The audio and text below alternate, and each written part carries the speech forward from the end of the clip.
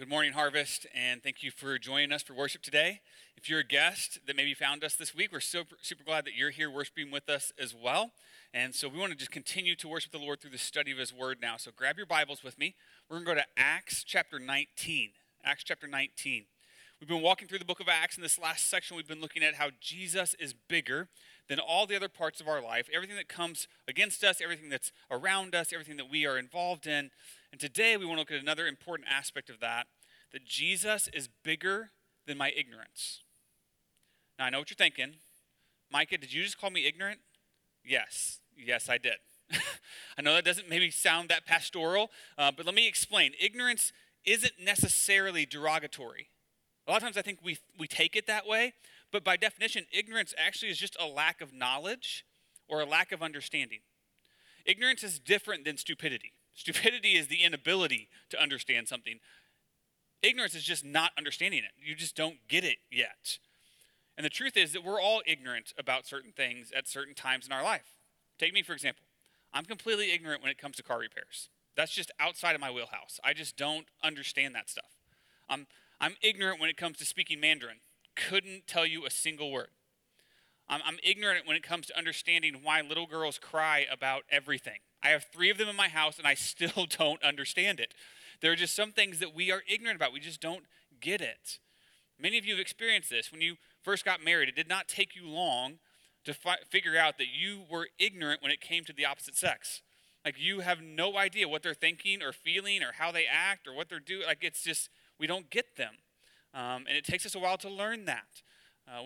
Whenever you first become a parent, I remember as a first-time dad and going through pregnancy and delivery, I didn't trimesters and glucose tests and baby classes, and I didn't know any of this stuff, and it was completely outside of my understanding.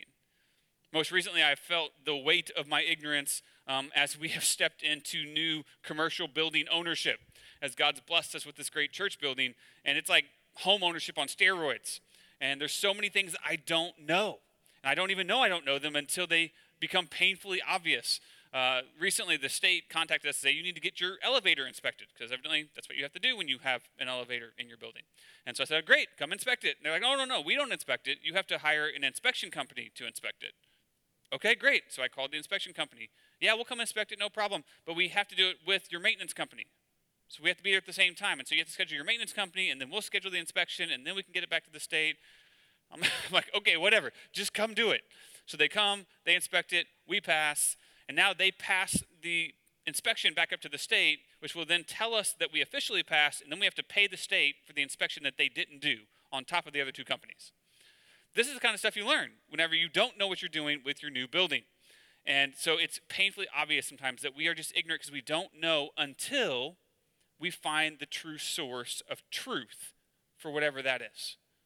And the same thing is true for us in our spiritual lives. When we come into this life as humans, we are ignorant when it comes to spiritual things, when it comes to God, when it comes to what it means to be connected to Him in this life, until we find the source of truth that can open our eyes and take away our ignorance. So I want to show you that here in the text today, that I find freedom from ignorance in the word of the Lord. If we want to find freedom from our ignorance in our spiritual lives and in the way that we interact with the Lord, interact with God, we have to go to His word. And so let's look at this. Acts 19, verse 1. Here we go. And it happened that while Apollos was at Corinth, Paul passed through the inland country and came to Ephesus. There he found some disciples. And he said to them, did you receive the Holy Spirit when you believed? And they said, no, we have not even heard that there is a Holy Spirit. And he said, into what then were you baptized? They said, into John's baptism. And Paul said, well, John baptized with the baptism of repentance, telling the people to believe in the one who was to come after him. That is Jesus. On hearing this, they were baptized in the name of the Lord Jesus. And when Paul had laid his hands on them, the Holy Spirit came on them, and they began to speaking in tongues and prophesying. There were about 12 men in all. Then Paul goes on to the next group. It says, and he entered the synagogue, and for 3 months he spoke boldly, reasoning and persuading them about the kingdom of God. But when some became stubborn and continued in unbelief, speaking evil of the way before the congregation, he withdrew from them and took the disciples with him, reasoning daily in the hall of Tyrannus. This continued for 2 years, so that all the residents of Asia heard the word of the Lord, both Jews and Greeks. So when it comes to ignorance, the first thing we see in this text is that the word of the Lord can set me free from ignorant belief. The word of the Lord can set me free from ignorant belief. So the story here starts back with Apollos. We learned about him last week. Remember, he was in Ephesus, and he didn't quite have all of his theology correct, and so Priscilla and Aquila discipled him, and now they've sent him on to Achaia, to Corinth. And as he leaves, Paul finally makes his way back to Ephesus, and when he gets there, he encounters this group of disciples. But they're not disciples of Jesus, they're actually disciples of John the Baptist, who was the forerunner of Jesus. He came before Jesus, and he was pointing everyone to Jesus. And so they know about him. Maybe they know about John the Baptist from Apollos. I don't know. That was kind of his thing when he first came there as well. But they seem to have no or limited knowledge of Jesus, of the gospel, of the Holy Spirit. And so they say all they have is that they followed in John's baptism, the baptism of repentance, Paul calls it. But then he says to them, listen, John said, if you're following John said believe in the one who was to come after him. Not him, but the next guy, who was Jesus. John baptized with water, but he told you that Jesus was going to baptize you with the Holy Spirit. That's what you really need. And it says, on hearing this, now that they know the full truth and they've heard who Jesus is, they're no longer ignorant about him. It says that they believed and they were baptized in Jesus and the Holy Spirit came on them. Now they're disciples of Christ, not just disciples of John. Then Paul moves on, as he normally does, to the synagogue in the city. And he goes there for 3 months, and he starts teaching the Jews. He starts trying to persuade them about the kingdom of God. Basically, that Jesus was the Messiah who came and initiated the kingdom of God, and they needed to believe in Jesus. He gave them what we call today the gospel. He explained to them that all of us are sinners, that we choose to rebel against God, we choose to go our own way, we choose to sin against him, rather than obey and follow him. And because we sin against him, that sin separates us from God, and we are deserving of wrath and death and hell from him. But God loves us, and he wants us to be part of his family. And so instead of giving us what we deserve, he sent his son to take it for us. And Jesus came to earth, and he was born as a human. And then he walked a perfect and sinless life, the thing that we could never do. And he ended up going to the cross and giving his life for us. He stood in our place as a substitute, and he took our wrath and the punishment that we deserve from God, and he died in our place. And when he died, they put him in the tomb, and then 3 days later, he rose back to life to show that he was God, to prove that he had conquered sin, he had conquered death. He really was the Messiah. He really was bringing the kingdom of God to earth. And Paul told them, if you'll believe in him, he'll save you from your sins, and you can have a relationship with God. He offered them the chance to believe. Now that they knew the truth, now that they were no longer ignorant about who Jesus was, they could now choose to believe and be saved. And you today have that same chance. I've told you now the truth about Jesus. You're no longer ignorant, if you were before, about who he is and what he's done and what he's offering you. Now you have the chance to believe. But you have to make a choice. Will you believe in the truth and let the truth set you free? I hope that you will. If you haven't before, I encourage you right now to pray and ask Jesus to come and to save you from your sins. And he'll do it. Paul offered them the same chance, but it says some became stubborn. I hope that's not you today. I hope you're not stubbornly resisting the truth of Jesus Christ, but rather, he said they were stubborn and they continued in unbelief. They rejected God's word. They rejected the truth of the gospel. They were no longer ignorant. Now they knew the truth. Now they were just unbelieving. That's a whole different ballgame. It's one thing when you're ignorant of the truth. It's another thing when you know it and you choose not to believe it. And so he withdrew from them and he took with him the disciples, meaning those who had believed. So some people had believed in Jesus and were saved. And so for 2 years, he taught them and others in the hall of Tyrannus. And it says the word of the Lord continued to spread. More and more and more people believed. This is what happens when you encounter the truth of Jesus Christ. You're set free from ignorant beliefs of the past so you can follow Christ. Freedom from ignorance comes not through human persuasion, but the power of the Word and the Spirit. These people, they didn't believe in Jesus because Paul was so great at his presentation. It wasn't because he was so persuasive. It wasn't any human tactics. They believed because they came to a clear understanding of the truth of Jesus Christ. And once they saw the truth for what it was, they chose to believe. So what are you going to do? Are you going to believe? Are you going to receive the truth? Or are you going to reject the truth in unbelief? You know, my wife, Courtney, she has a sister named Tanya. And for years, Tanya was part of the Mormon religion. You know, the Mormon religion is a religious cult that teaches prophecies and writings that oftentimes conflict with God's word. But they're very good at indoctrinating their members and teaching them these things that keep them ignorant of the true nature of God and the true nature of the gospel. And they so keep them trapped in these teachings. And so if you try to debate them or try to talk them out of their beliefs, it's virtually impossible because human persuasion is not enough to break those chains, to break those ignorant beliefs that they've been indoctrinated with. It requires the power of God's word. It requires the truth of the word to open their eyes to their spiritual ignorance. And that's exactly what happened for Tanya. When she finally had her eyes opened by the truth of the gospel, she left Mormonism and she followed Jesus because she understood the truth. Once she understood specifically that God was a loving, an unconditionally loving Father who wanted to have a relationship with her and not some tyrant that she had to please and earn his favor with her good behavior. Once she understood the true nature of God and his love for her, she was all in. She believed in Jesus and she's been following him ever since because the truth set her free. This is what every one of us needs at some point in our life. To be set free from our worldly, futile, ignorant beliefs by the truth of God's word. I hope that you have already found that. If you haven't, you can right now. Today can be your day. Trust in the Lord. Believe in Jesus. Freedom from ignorance comes not through human persuasion, but the power of the word and the Spirit. That's the first thing we see here about ignorance in this passage. The second one comes in verse 11. Look at verse 11 with me. It says, "And God was doing extraordinary miracles by the hands of Paul, so that even handkerchiefs or aprons that had touched his skin were carried away to the sick, and their diseases left them, and the evil spirits came out of them. Then some of the itinerant Jewish exorcists undertook to invoke the name of the Lord Jesus over those who had evil spirits, saying, 'I adjure you by the Jesus whom Paul proclaims.'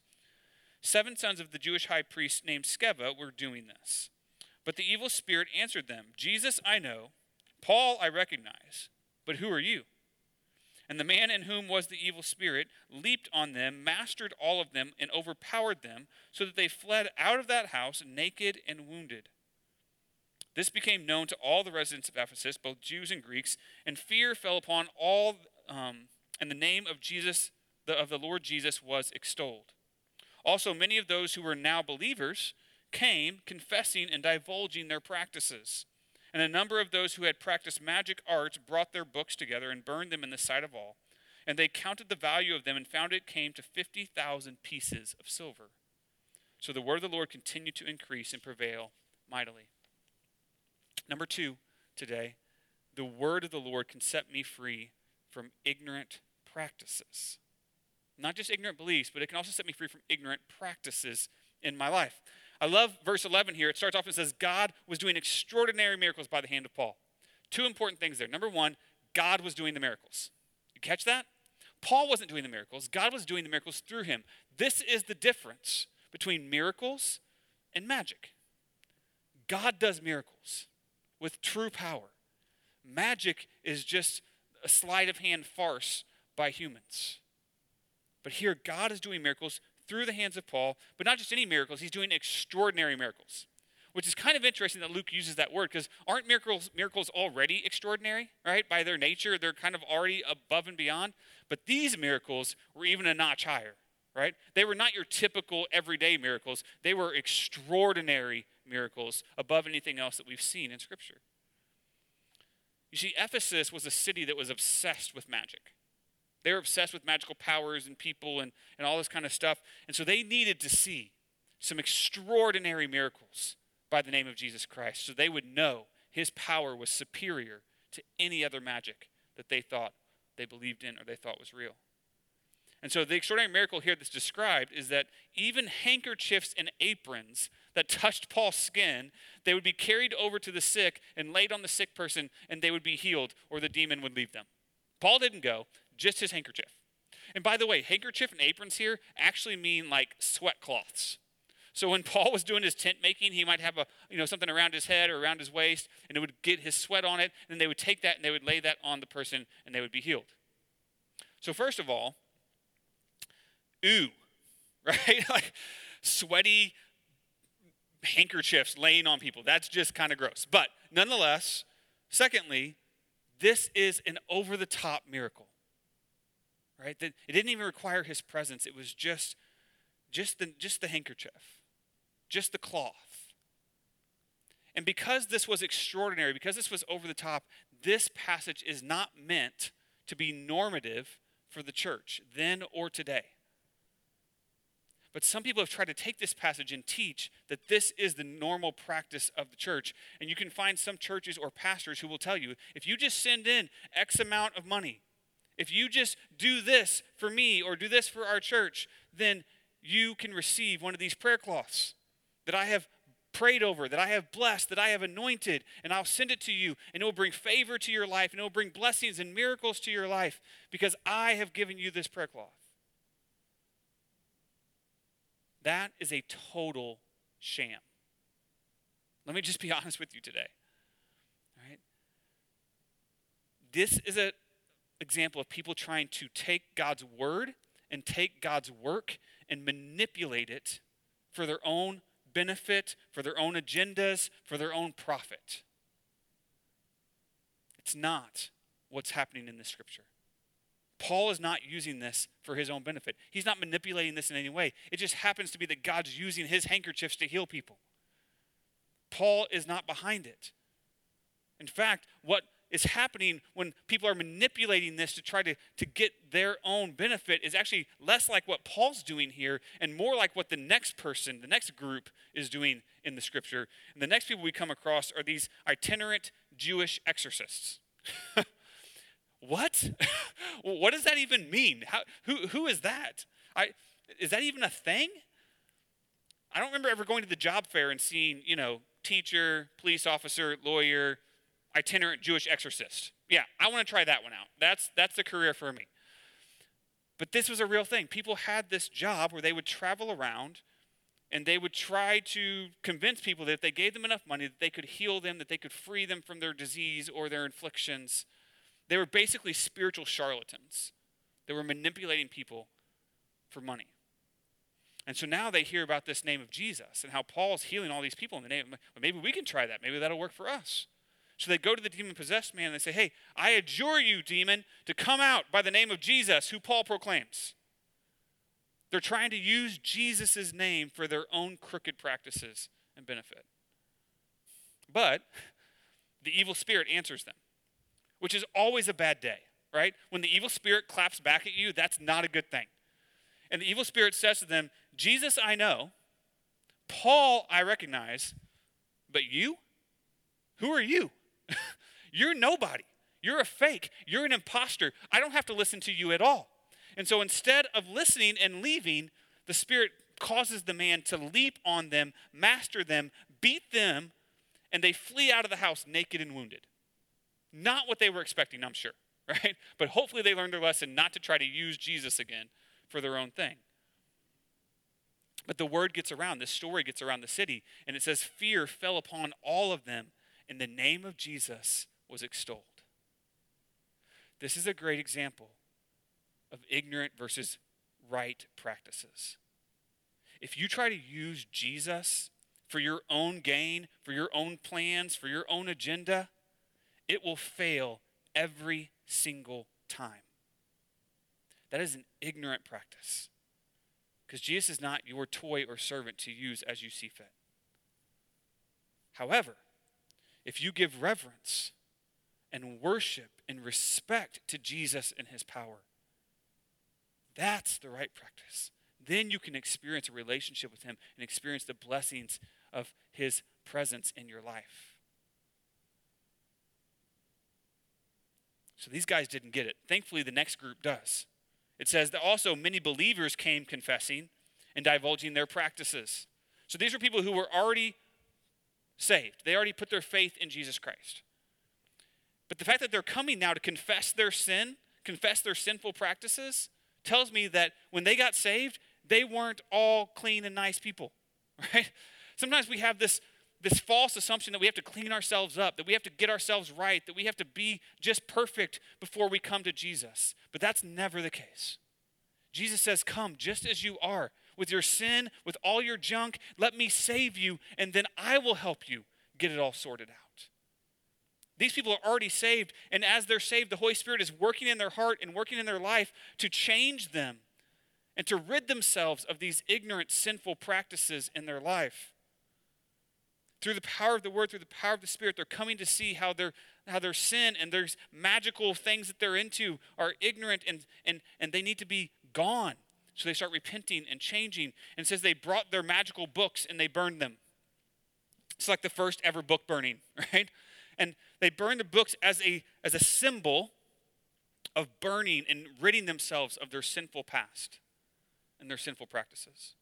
And so many believers were doing this that they brought 50,000 pieces of silver worth of their books. 50,000 pieces of silver would have been like 50,000 days of work. That's a lot of money. It's a lot of sacrifice. But they're willing to lay it down because they love and they're following Christ. And he's changing their hearts. What's really important here is that no one's commanding them to do this.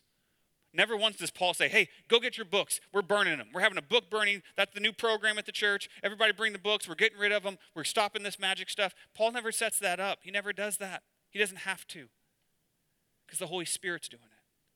He's changing their hearts. He's changing their lives. And they're following Jesus by giving up their ignorant, sinful practices. In church, this is what we call sanctification. This is a very important process for us as believers. Sanctification is this. It's a lifelong, step-by-step process in which the Spirit transforms the desires of my heart from sin to Christ. Let me say that again. You can jot this down. A lifelong, step-by-step process in which the Spirit transforms the desires of my heart from sin to Christ. That's what's happening here.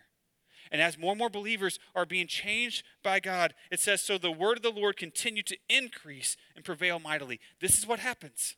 When the truth of God's word gets in your life, gets in your head, it changes your heart, it changes everything about you. It changes your practices.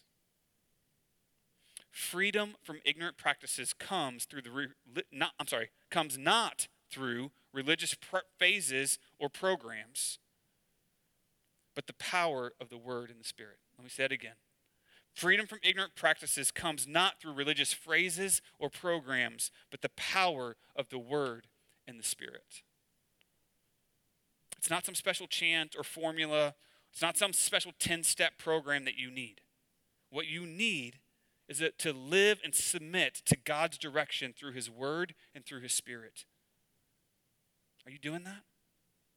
Are you submitting to God's Word in your life? Are you submitting to His Holy Spirit as He changes your heart?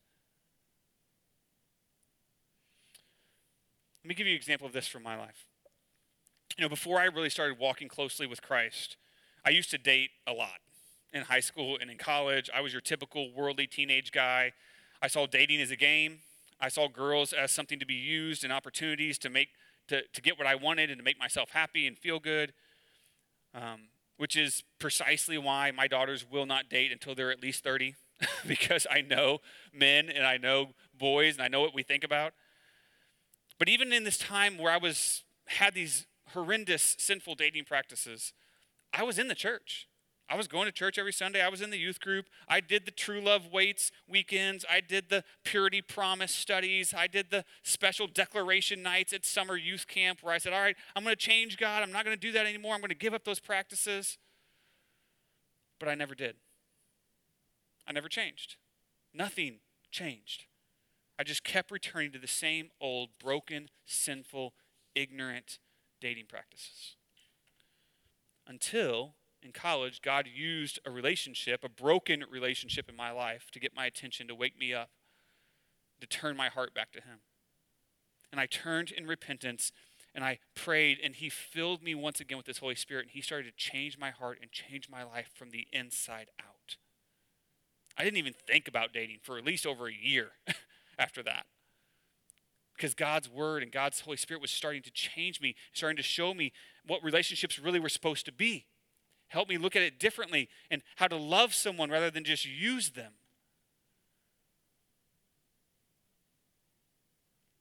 But that change, that freedom from my old ways, it didn't come through a program. It didn't come through repeating some religious phrase or prayer or cliche. It came through the power of God's word and through the Spirit changing me from the inside out. Some of you have some sinful practices in your life right now. You may even be a Christian, but you've got some sinful practices in your life that are holding on for dear life. Man, they have a grip on you, and you can't shake them, and you can't seem to get rid of them, and they're just plaguing your life. I want you to listen to me. You can have victory. You can have freedom from those practices, but you don't need a program. You don't need a religious cliche. You don't need some special prayer. What you need is to submit your heart and your life to God's word and God's Spirit and let him change you. That's the way it works. That's the only way you're going to break free from those ignorant, sinful practices in your life. Freedom from ignorant practices comes not through religious phrases or programs, but the power of the Word and the Spirit. That's where it's at. So God's Word and power can set me free from ignorant beliefs and ignorant practices. But there's one more. Take a look at verse 21. It says, "Now, after these events, Paul resolved in the Spirit to pass through Macedonia and Achaia and to go to Jerusalem, saying, after I have been there, I must also see Rome. And having sent to Macedonia 2 of his helpers, Timothy and Erastus, he himself stayed in Asia for a while." 23, "About that time there arose no little disturbance concerning the way." That's Christianity. "For a man named Demetrius, a silversmith, who made silver shrines of Artemis, brought no little business to the craftsmen. These he gathered together with the workmen in similar trades and said, 'Men, you know that from this business we have our wealth. And you see and hear that not only in Ephesus, but in almost all of Asia, this Paul has persuaded and turned away a great many people, saying that the gods made with hands are not gods. And there is a danger not only that this trade of ours may come into disrepute, but also that the temple of the great goddess Artemis may be counted as nothing, and that she may be even be deposed from her magnificence, she whom all of Asia and the world worship.'" Verse 28, "When they heard this, they were enraged, and they were crying out, 'Great is Artemis of the Ephesians.' So the city was filled with confusion, and they rushed together into the theater, dragging with them Gaius and Aristarchus, Macedonians who were Paul's companions in travel.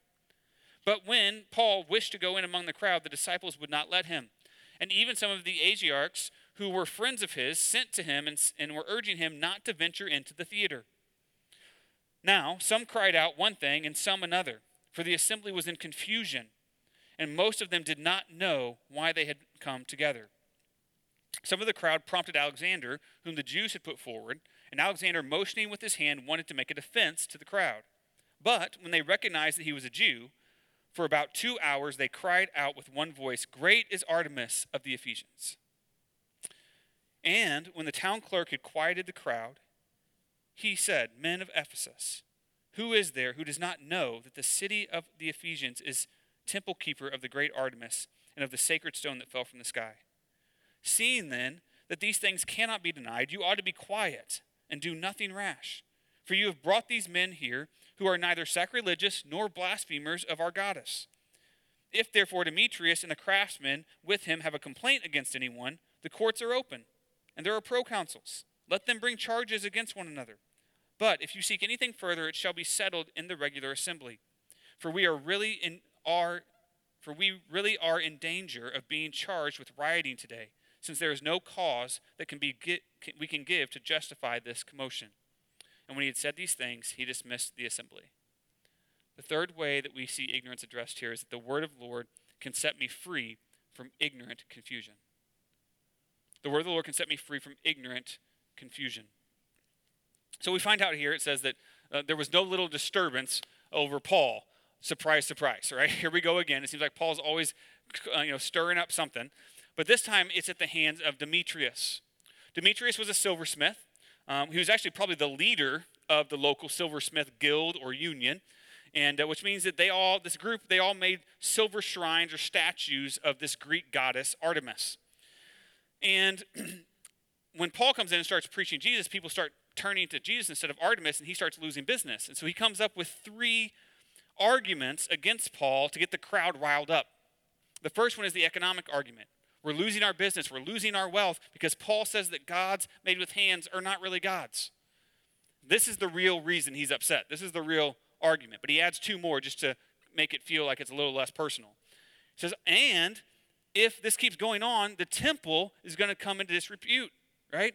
That the pride of Ephesus, our great temple, will no longer be counted as anything. And so we have to stop this for political reasons, for the pride of our city. And then he has a religious argument that even Artemis, the goddess herself, may be deposed of her magnificence. In other words, she might lose her god status, which if you can lose your god status, you're really not much of a god, right? But nonetheless, these are his arguments. And it gets the people riled up. The crowd was enraged. They were crying out. They were filled with confusion. That's the key word in this passage. They were mixed up. They were confounded, is what the Greek means there. There was chaos. One person was crying out one thing. Somebody else was crying out another thing. That most of them didn't even know why they were gathered together. There was just this big riot of mess. No one clearly knew what was going on, but everyone was still talking.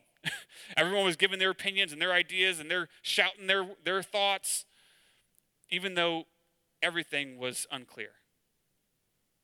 Does that sound familiar to anybody else? Does that sound maybe like what we're experiencing right now in our own society, in our own culture? Everybody's screaming and yelling and shouting their own ideas, even though it's really just a big, hot mess of confusion. But finally, the town clerk stands up. This would have been like the city manager. He would have been a very powerful civic leader, not a Christian, not a Jew, but just this civil leader. And he stands up and he quiets down the crowd, and he starts to refute the arguments of Demetrius. He says, first of all, listen, everybody knows that Ephesus is the temple keeper of Artemis, right?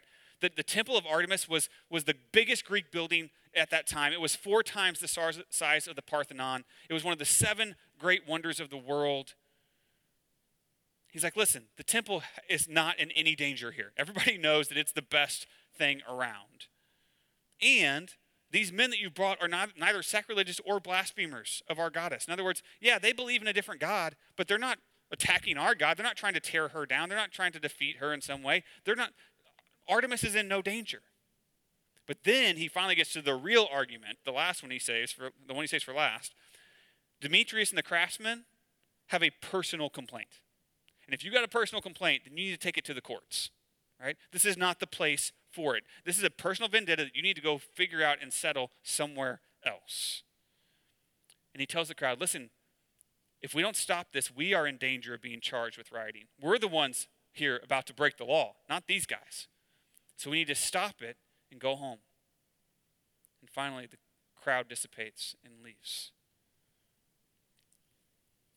What's really interesting to me here about this is like one of the only places in Acts where when there's a big stir up, when there's a big fight over Paul or over Christianity, that it gets settled without Paul ever saying a word.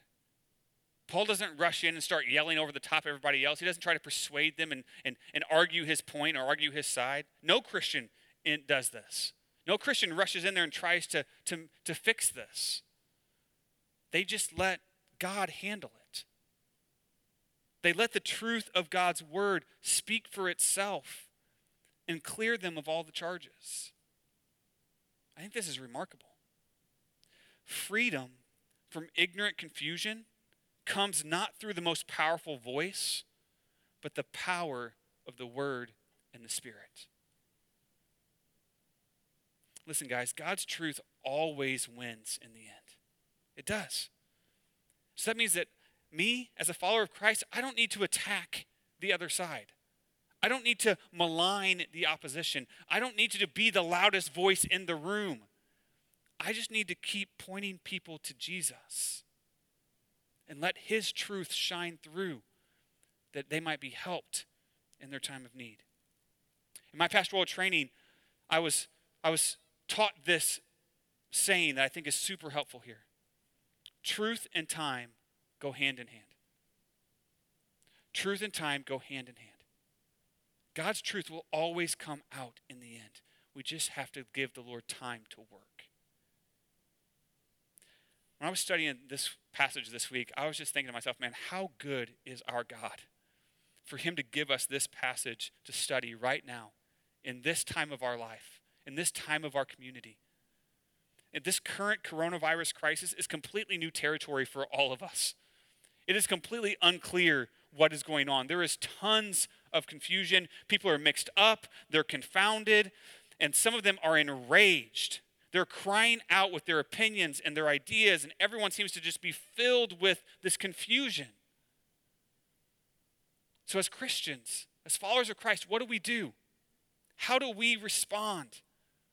Not by shouting louder, not by adding one more voice to the chaos and the confusion and making it worse. Rather, we need to look to the Word.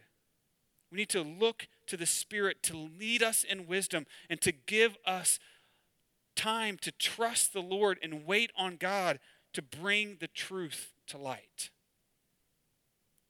He can handle this. Freedom from ignorant confusion comes not through the most powerful voice, but the power of the Word and the Spirit.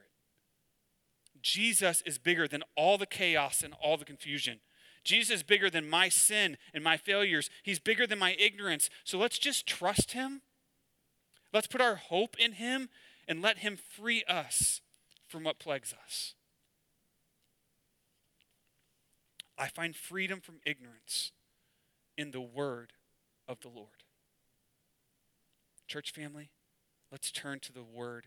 Let's turn to the Spirit and let him lead us forward with Christ. Join me in prayer. Heavenly Father, we just come before you now. We bow, Lord, before you, the all-knowing, all-sovereign God. Lord, you are the giver of all wisdom.